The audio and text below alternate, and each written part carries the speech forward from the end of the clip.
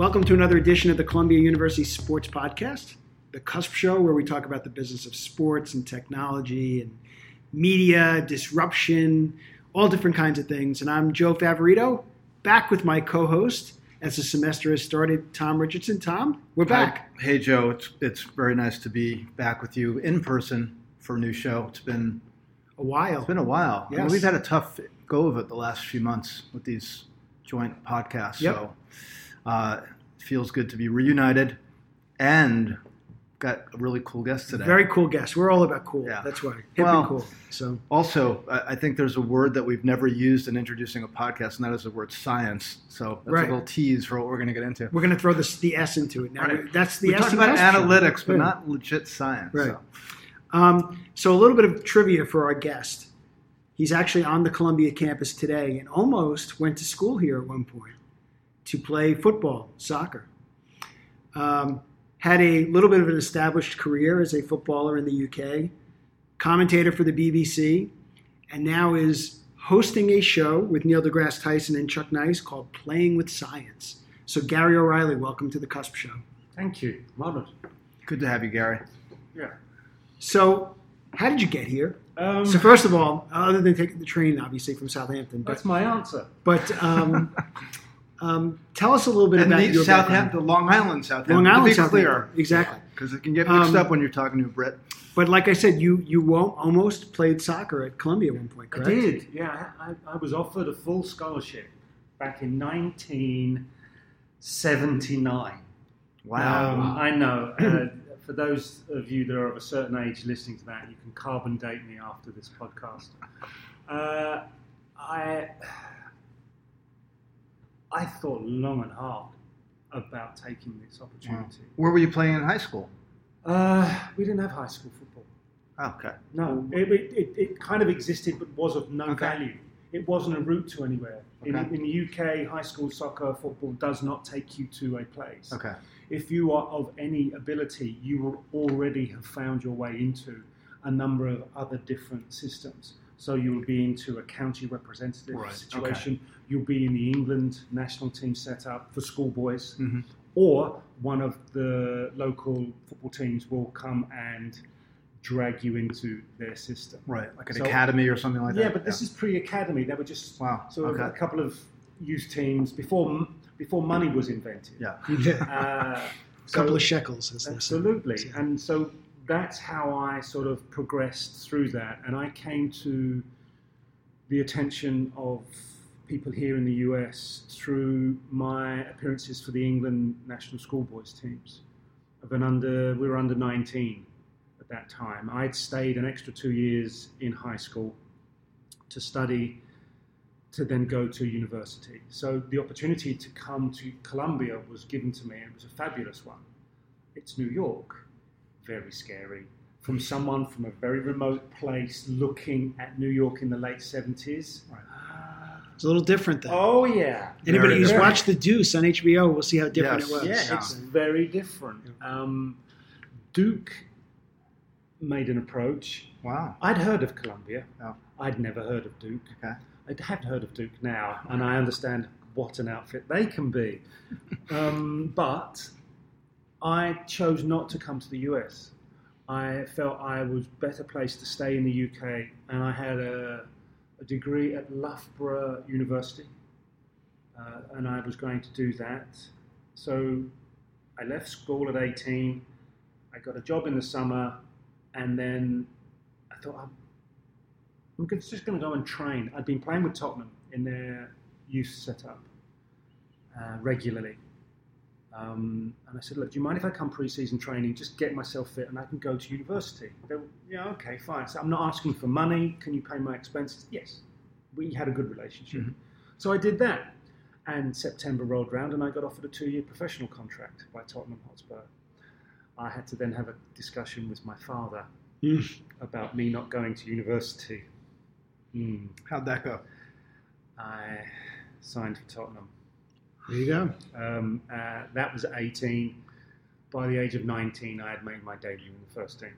And as far as I was concerned, that was a year too late, because I was a rather confident young teenage man. So you can imagine how much of a pain in the backside I could have been. Wow. Yes, wow. So that's amazing. That's very cool. And then it obviously worked out pretty well for you because you stayed Yeah, as a had its professional moments. player for what, over a decade? I had 14 years Wow. as a pro, and I'd been at Tottenham for 2 years previous as what we would call an amateur while I was still at school. So, my involvement in professional football in the UK, I was blessed. I will only see it as being blessed. I spanned 3 decades as a professional player. I got to play for 3 clubs, all of whom are in the Premier League right now. I played at Wembley for Tottenham. I played in European Cup games. I mean, I was up in the office there, and there's a couple of Bayern Munich shirts. And I have a Bayern Munich shirt of Dieter Hoeneß. And that was from the European Cup Winners' Cup. We were playing against people like Karl-Heinz Rummenigge, Paul Breitner, Dieter Hoeneß, Jean-Michel Pfaff. Lightweights. Just, very soft talent. Flimsy, Yeah. never ever going to go far in their career kind of player. Yeah, really. So I was part of the squad that won the UEFA Cup in 1984, the following season. And then I decided I didn't want to play in the second team much more. So being that rather confident young man, I left Tottenham with 2 years of my contract outstanding.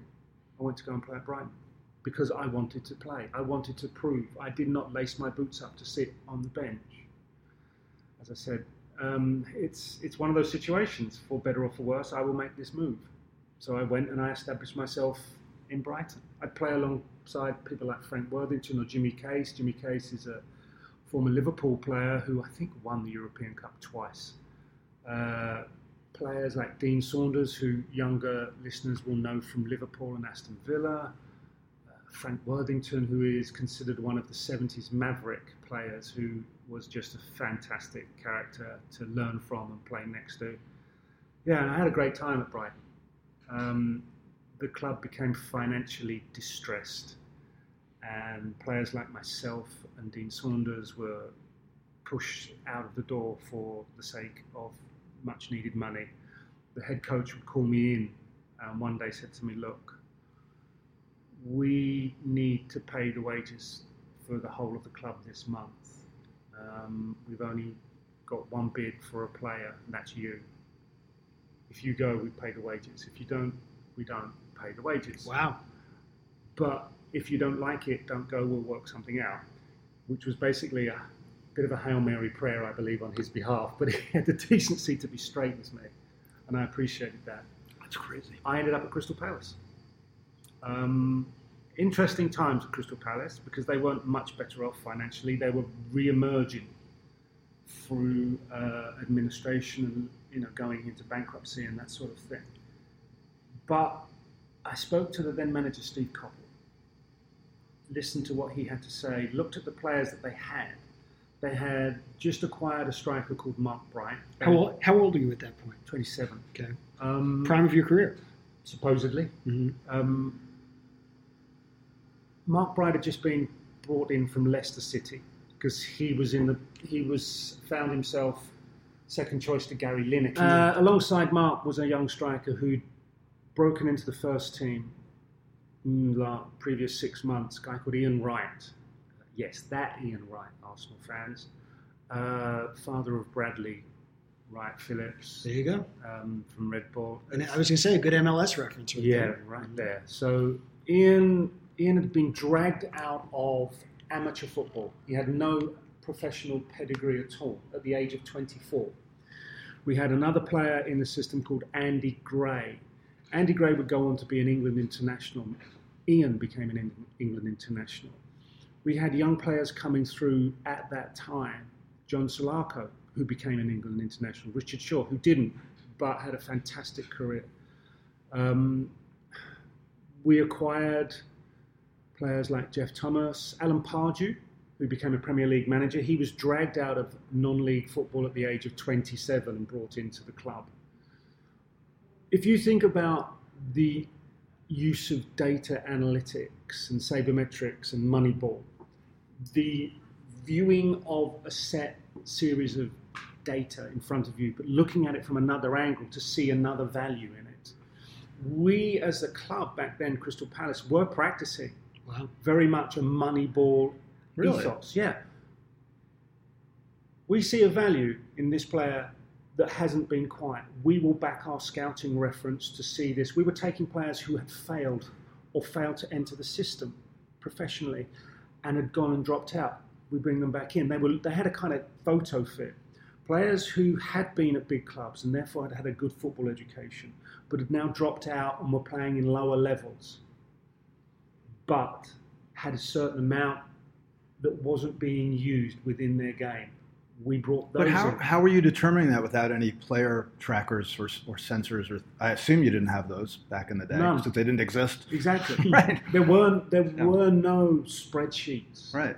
There were no data analytics in terms of black and white numbers.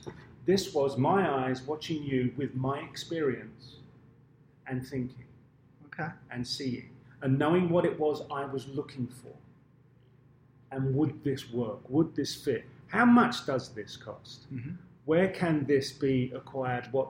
And so you looked at it again, looking as they did at the Oakland days for value for money. Mm-hmm. Can I acquire something without having to pay Yankees prices?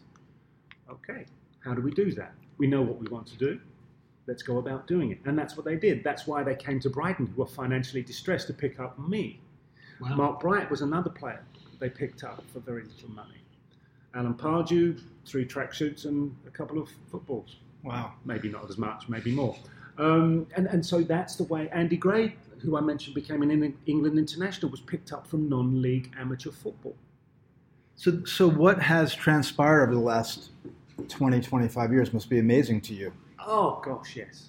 And And are you a true believer now in modern Yes. analytics Yeah. and technology? I prefer to look at it as, that's great, I need that, that's brilliant. Now let me see for myself. Yeah. Okay. Mhm.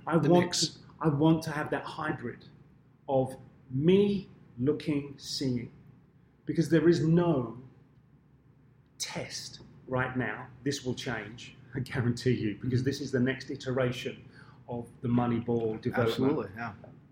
What's going on in your head? What is going on? Just in look at his your Twitter head? account. No. As you walk That's to my the fingers. stadium to play, I know you're bonkers and you say stupid stuff or whatever it is on social media. That's even if you do, Right. right?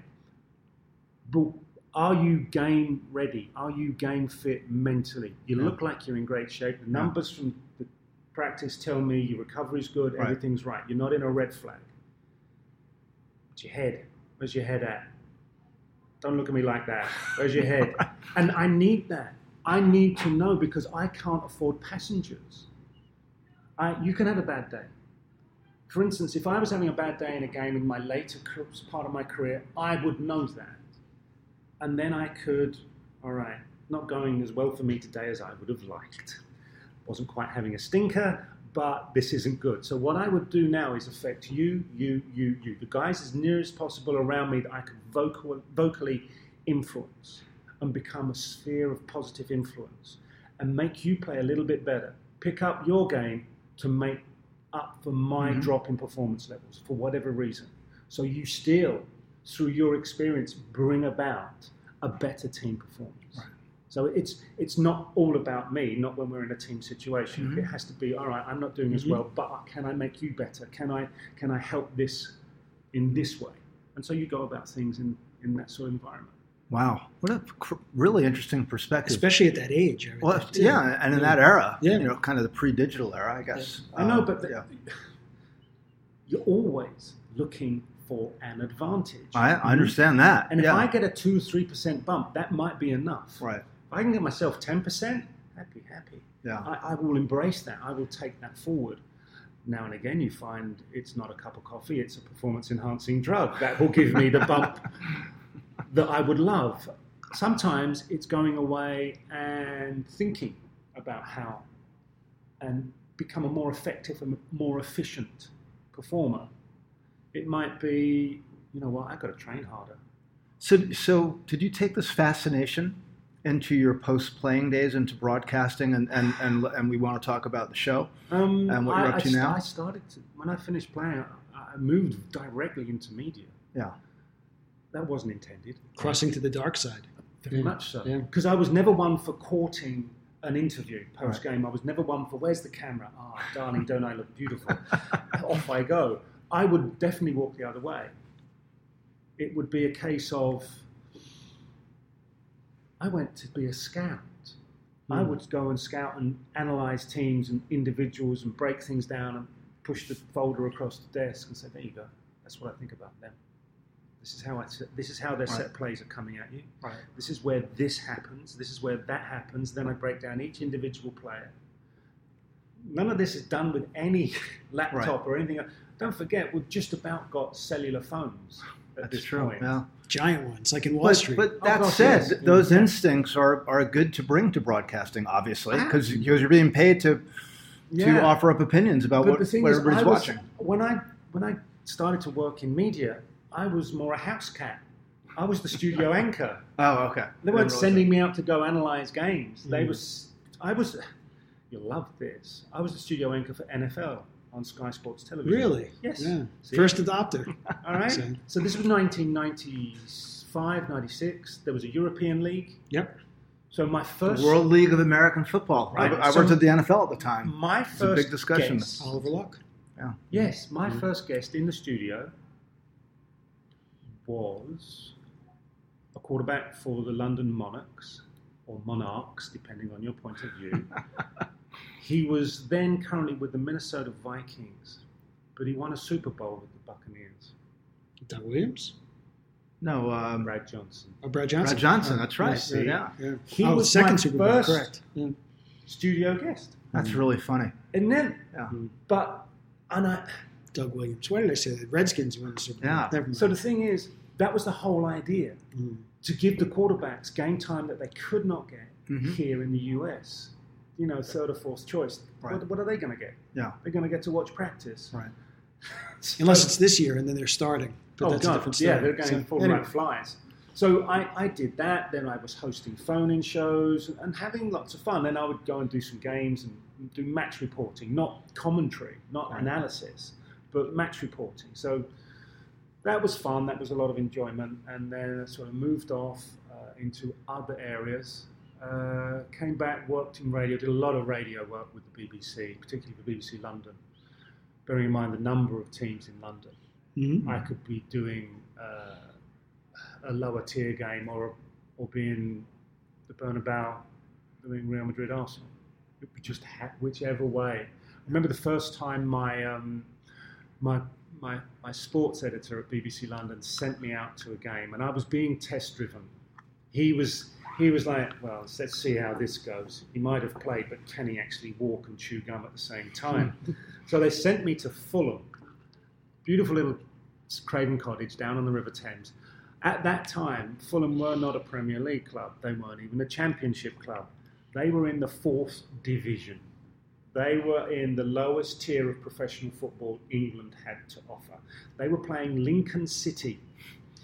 I remember it well. It was November, somewhere about that time of the year. So it got dark.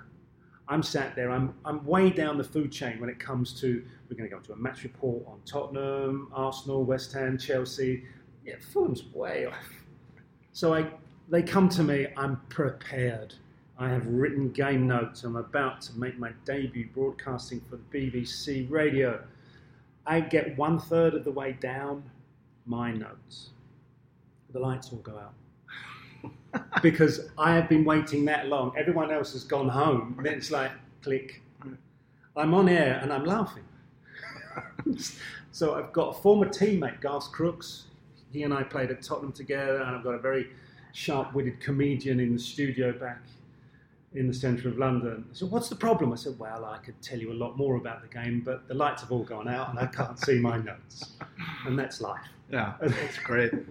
And that was, so the editor who's gone on to be a very good friend of mine, I've worked with on a number of projects, just said, you know what, if you can handle that, you can handle anything. Wow. Absolutely, that's good. Everybody's got stories like that. You have an experience, you have fun, and you get on with stuff. So I would be doing American football for the World League, and we would be doing a simultaneous satellite feed from Germany and then one from Amsterdam while I'd be in the studio in London. So what was your opinion of American football, by the way? I loved it. Did you? Yeah. I mean... Are you still a fan? Yes. Big guys in tight-fitting clothes, knocking... No.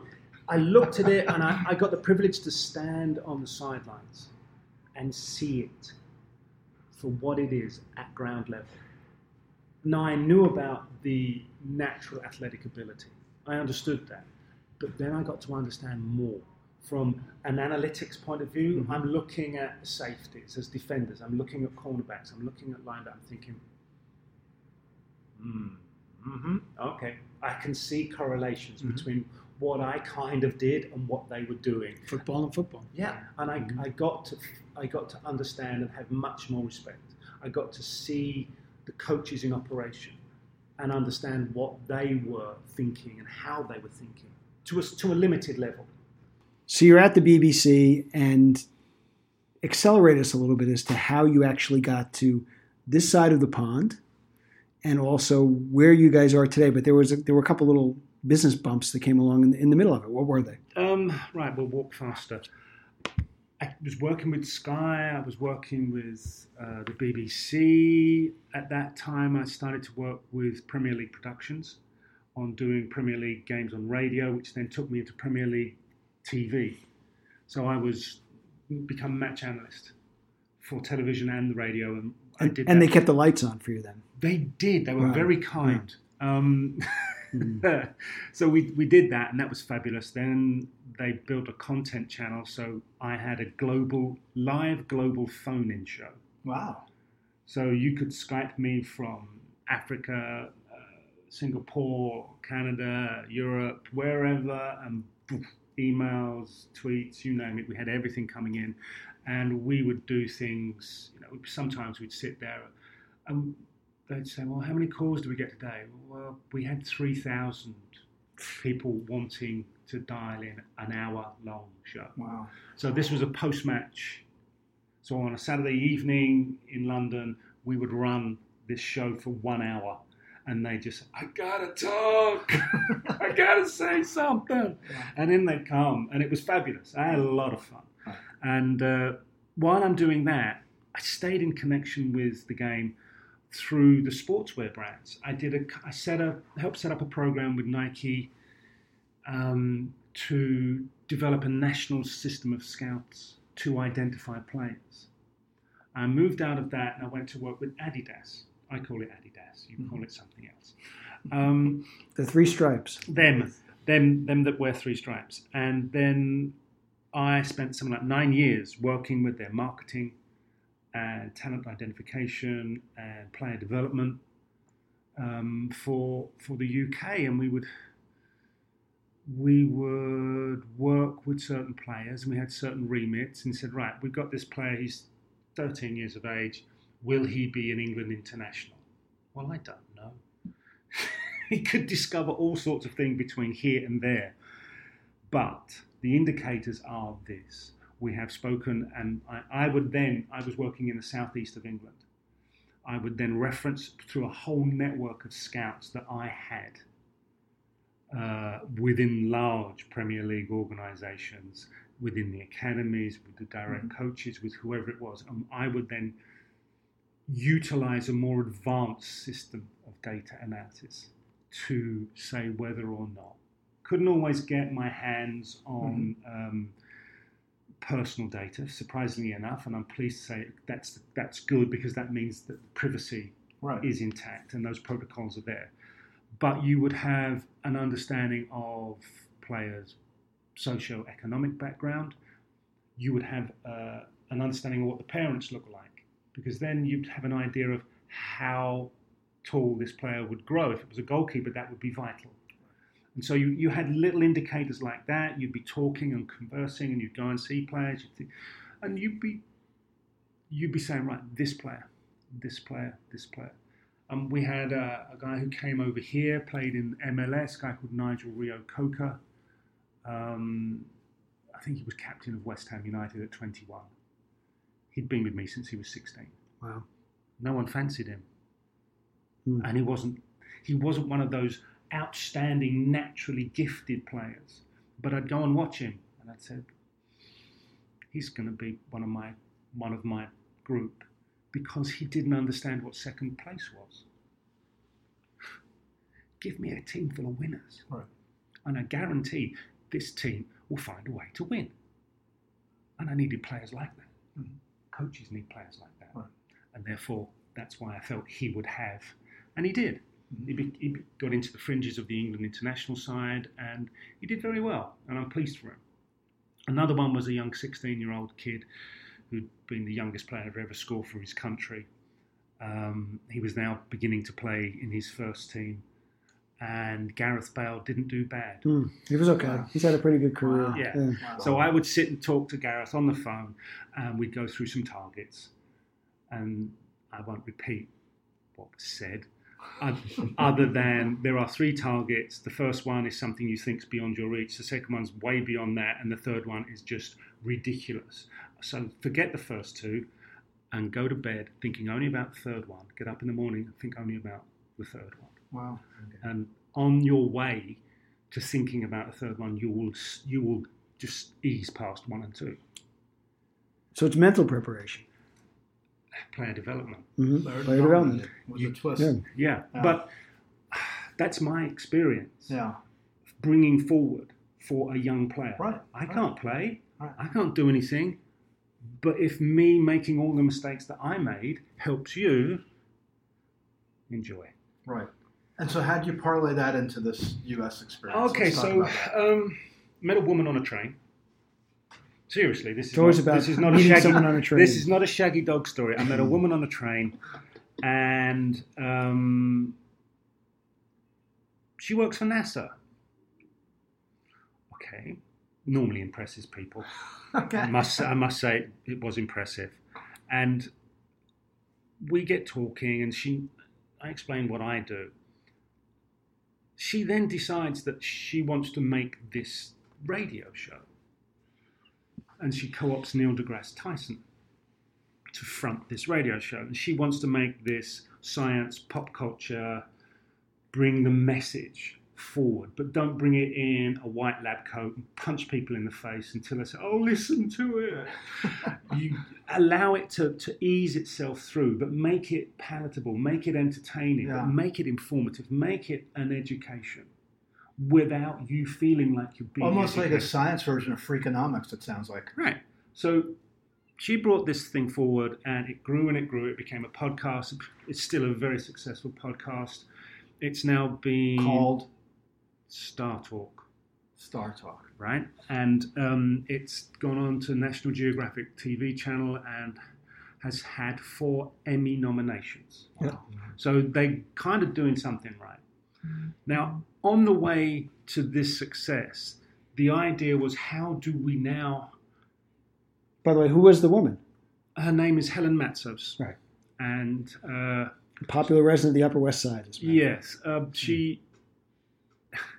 She's executive producer and co-founder of Star Talk. And she said, right, what else can we do to bring this sort of message across in this sort of way? And she looked at it and said, sport. Sport has so much science in it that to the point of those that know, but do they know quite everything that's going on? And Neil wrestled at Harvard, by the way. He did. Yes. I didn't know that. Yeah. Mm-hmm. If you meet the guy, he's got hands like dish plates. They're enormous. Is he a big guy? Yeah, yes. You can see why he will have wrestled. And he surprisingly enough understands the physics very well. Mm-hmm.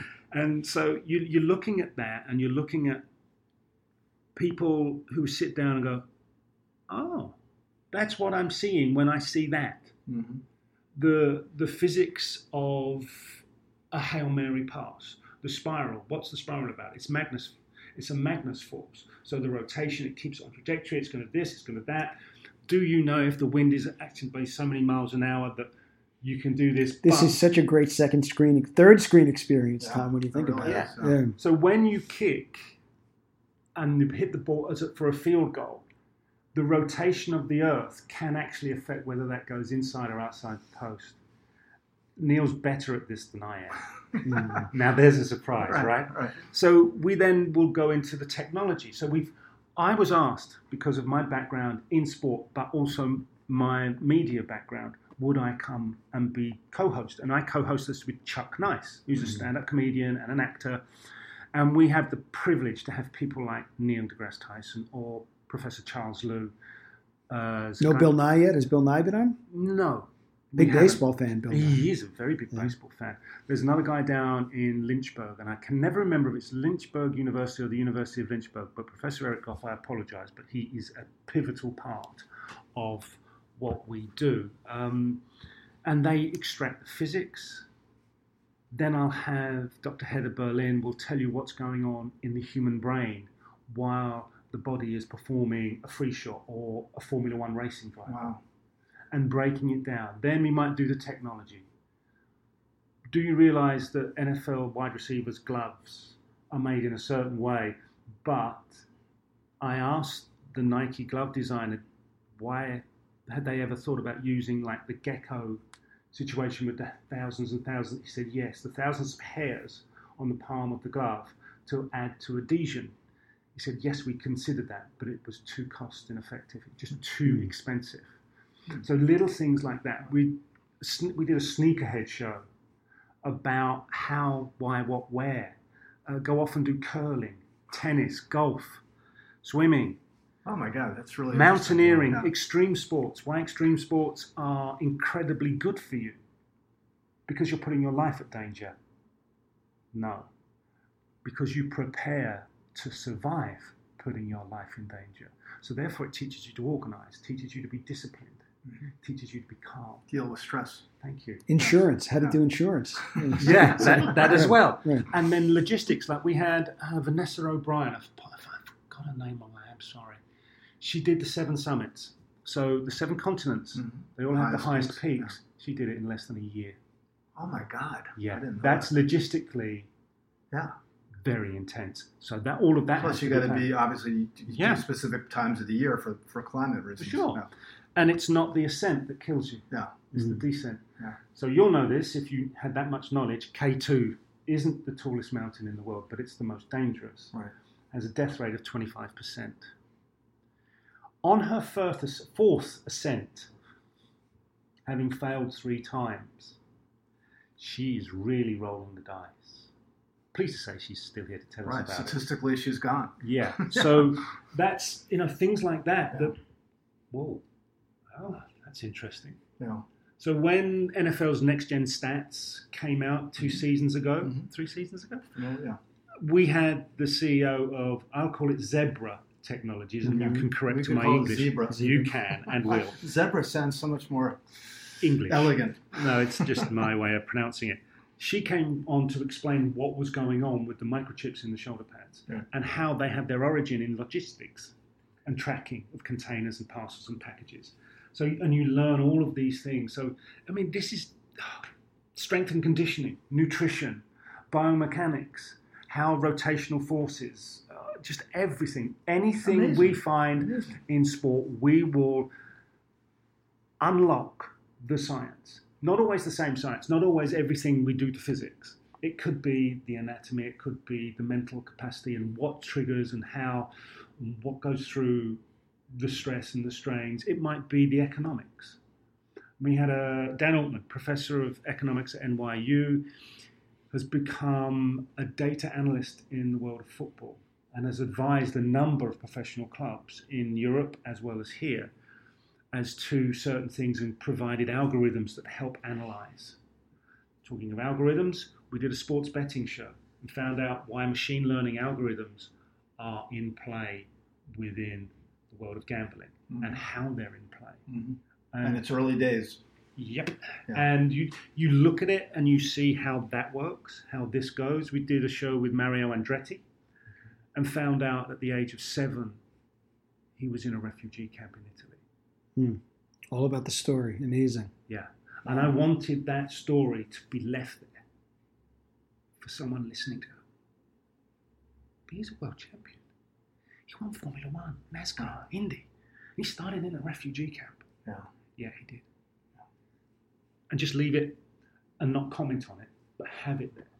So yeah, it's part of it is the science and the sport, but now and again you get a chance to tell a story. Amazing, yeah. And really bring the listener with you. You guys record in New York? Yeah. Yeah. Yeah, so we did another show. It's not been released yet. What's the frequency? Kenneth. No, sorry. Couldn't resist that. Very good. Couldn't resist that. Wow. Very witty. Thank you.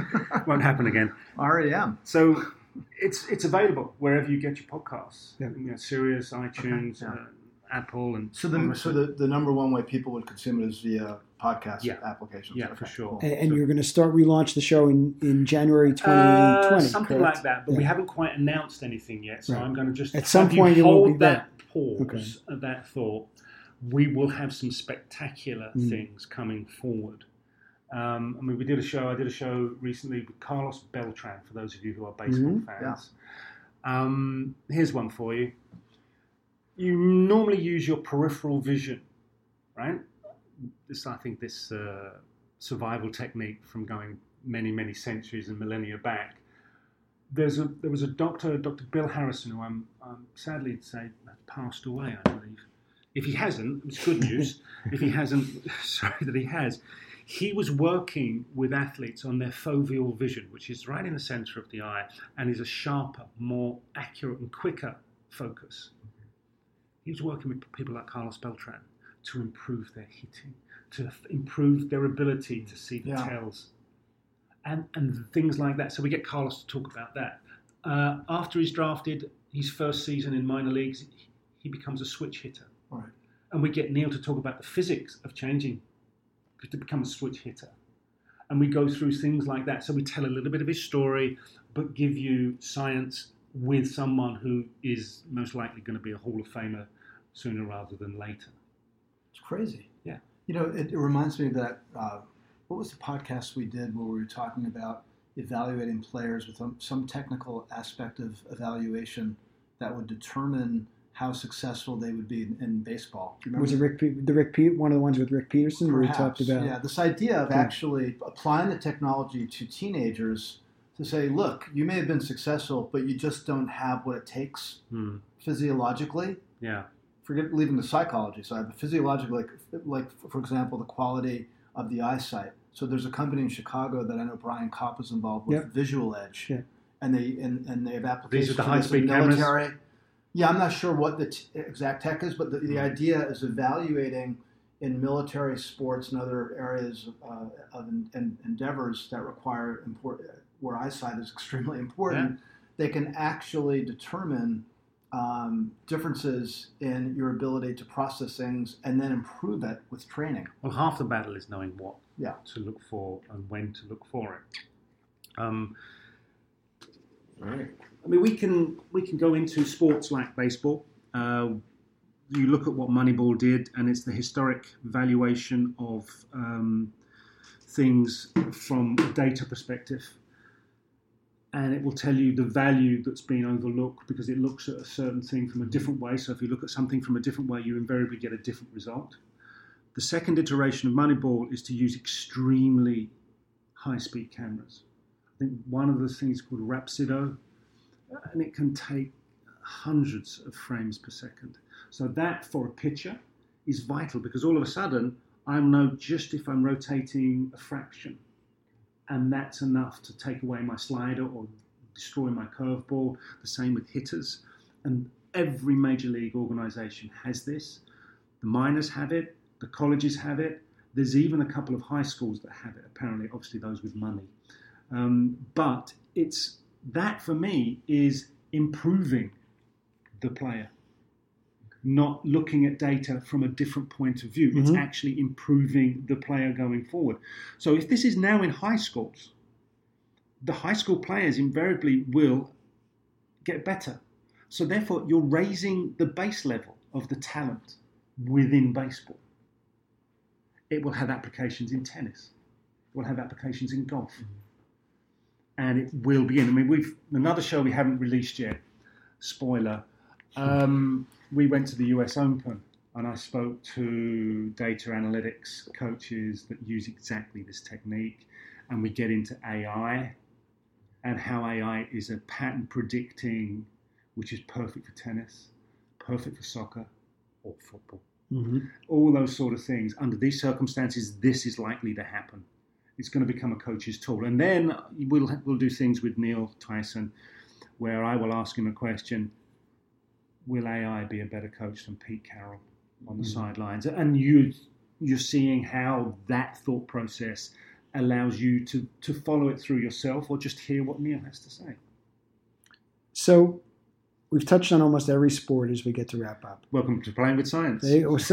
My question is, who, when you look at the audience, and STEM has now become so important to young people, athletes want to be more involved in STEM now. Yeah. Analytics is involved. Who would you say is the audience for a show like this? Everybody. Great answer. Doesn't give me an answer, Gary. Right. But the maxim for Playing with Science and the maxim of what we do with Star Talk as regards the sports side of it, it is where jocks and geeks collide. It's a sharing of a space that athletes are now becoming far more inclined to want to use analytics and embrace the science because they know it's going to give them the X percentage bump they're looking for, that they're all looking for. The analysts, the strength and conditioning coaches, the biometrics, the scientists, the parents, thank you, good point, valuable point, are being attracted to the sports because where their asset, where their forte lies, can find a comfortable home and produce fabulous results. And if they're parents, what better result than seeing your young child develop into a superb athlete and become looking at the nurture, looking at the nature, and combining the two. Yeah, that's another way of seeing it. And this has begun over the last 10 years in terms of the way that this is, maybe probably longer, but the way that it's thought about and used at elite level sport. And I can see it developing even more, particularly in the psychological aspect of it and learning how to make more of your body by working with your brain. Last question, which we touched on Neil and some of the other people. How does Chuck Nice factor into the whole thing, and what do you see? How does he bring an Chuck's element fabulous. to the show? Absolutely He's phenomenal on Star Talk, obviously. Yes, and that's what you get on Star Talk is what you get with us on Playing with Science with Chuck. He has a super inquiring mind. He has a love for sport. He is a sportsman. He will play tennis. He will play golf. He'll go and play football with his kids or whatever it is. And he's an avid viewer. He immediately defaults to the funny bone and he will look through a comedic lens. So you get that aspect of it. And there's a lot of fun to be had. And Chuck and I just bounce off each other as much as possible. And that's quite often. Because I can't just sit there and I'll always be in trouble in class because the teacher will say, "What are you laughing at?" That would have been me and a younger me. And so I kind of have that. If I'm enjoying it, hopefully our listeners are enjoying it. And I just sit in the front row of class just about every single show, from surfing to curling to tennis to golf. And we've had world champions, Olympic gold medal winners, Super Bowl winners, World Series winners, just about every sport. Kareem Abdul-Jabbar, Lance Armstrong, they've all been on the show. And you're just getting started, which is the best part. Oh, yeah. I mean, there's 2.5 years of podcast archive. So if this podcast has you interested, please go find Star Talk Playing with Science. And like I said, we will be redeveloping things as we go for the beginning of 2020. So, yeah, it'll be very interesting. I'm really excited about how we're going to bring it forward.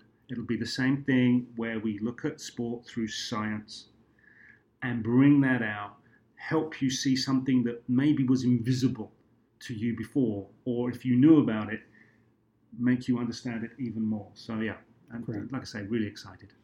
So Gary O'Reilly, it was great that we finally were able to bring you onto the Columbia campus. We had a soccer ball sitting somewhere around, which we were going to present. Oh, don't give me that. No, we're not going to. I won't. A football, actually. It's been a while since I used one properly. So. And once again, the show is Playing with Science. You can find the podcast, 2.5 years worth of them.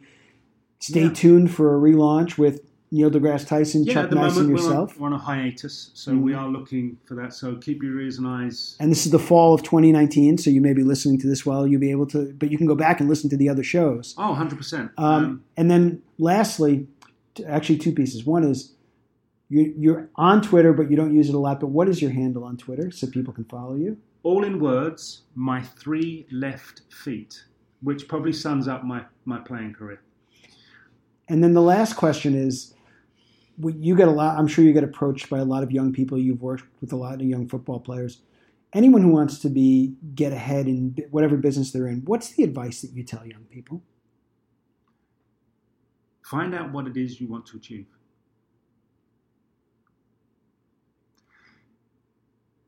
Then don't let anything stop you from getting there.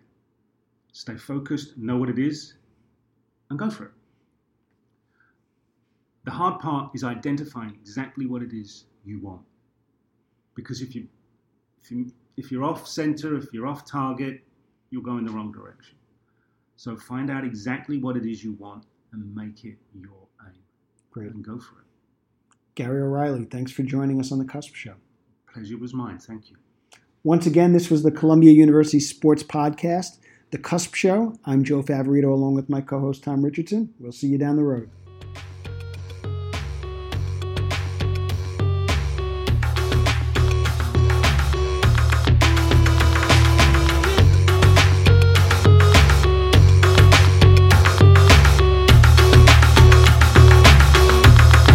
Hello, it is Ryan, and we could all use an extra bright spot in our day, couldn't we? Just to make up for things like sitting in traffic, doing the dishes, counting your steps, all the mundane stuff. That is why I'm such a big fan of Chumba Casino. Chumba Casino has all your favorite social casino-style games that you can play for free anytime, anywhere with daily bonuses. That should brighten your day a little.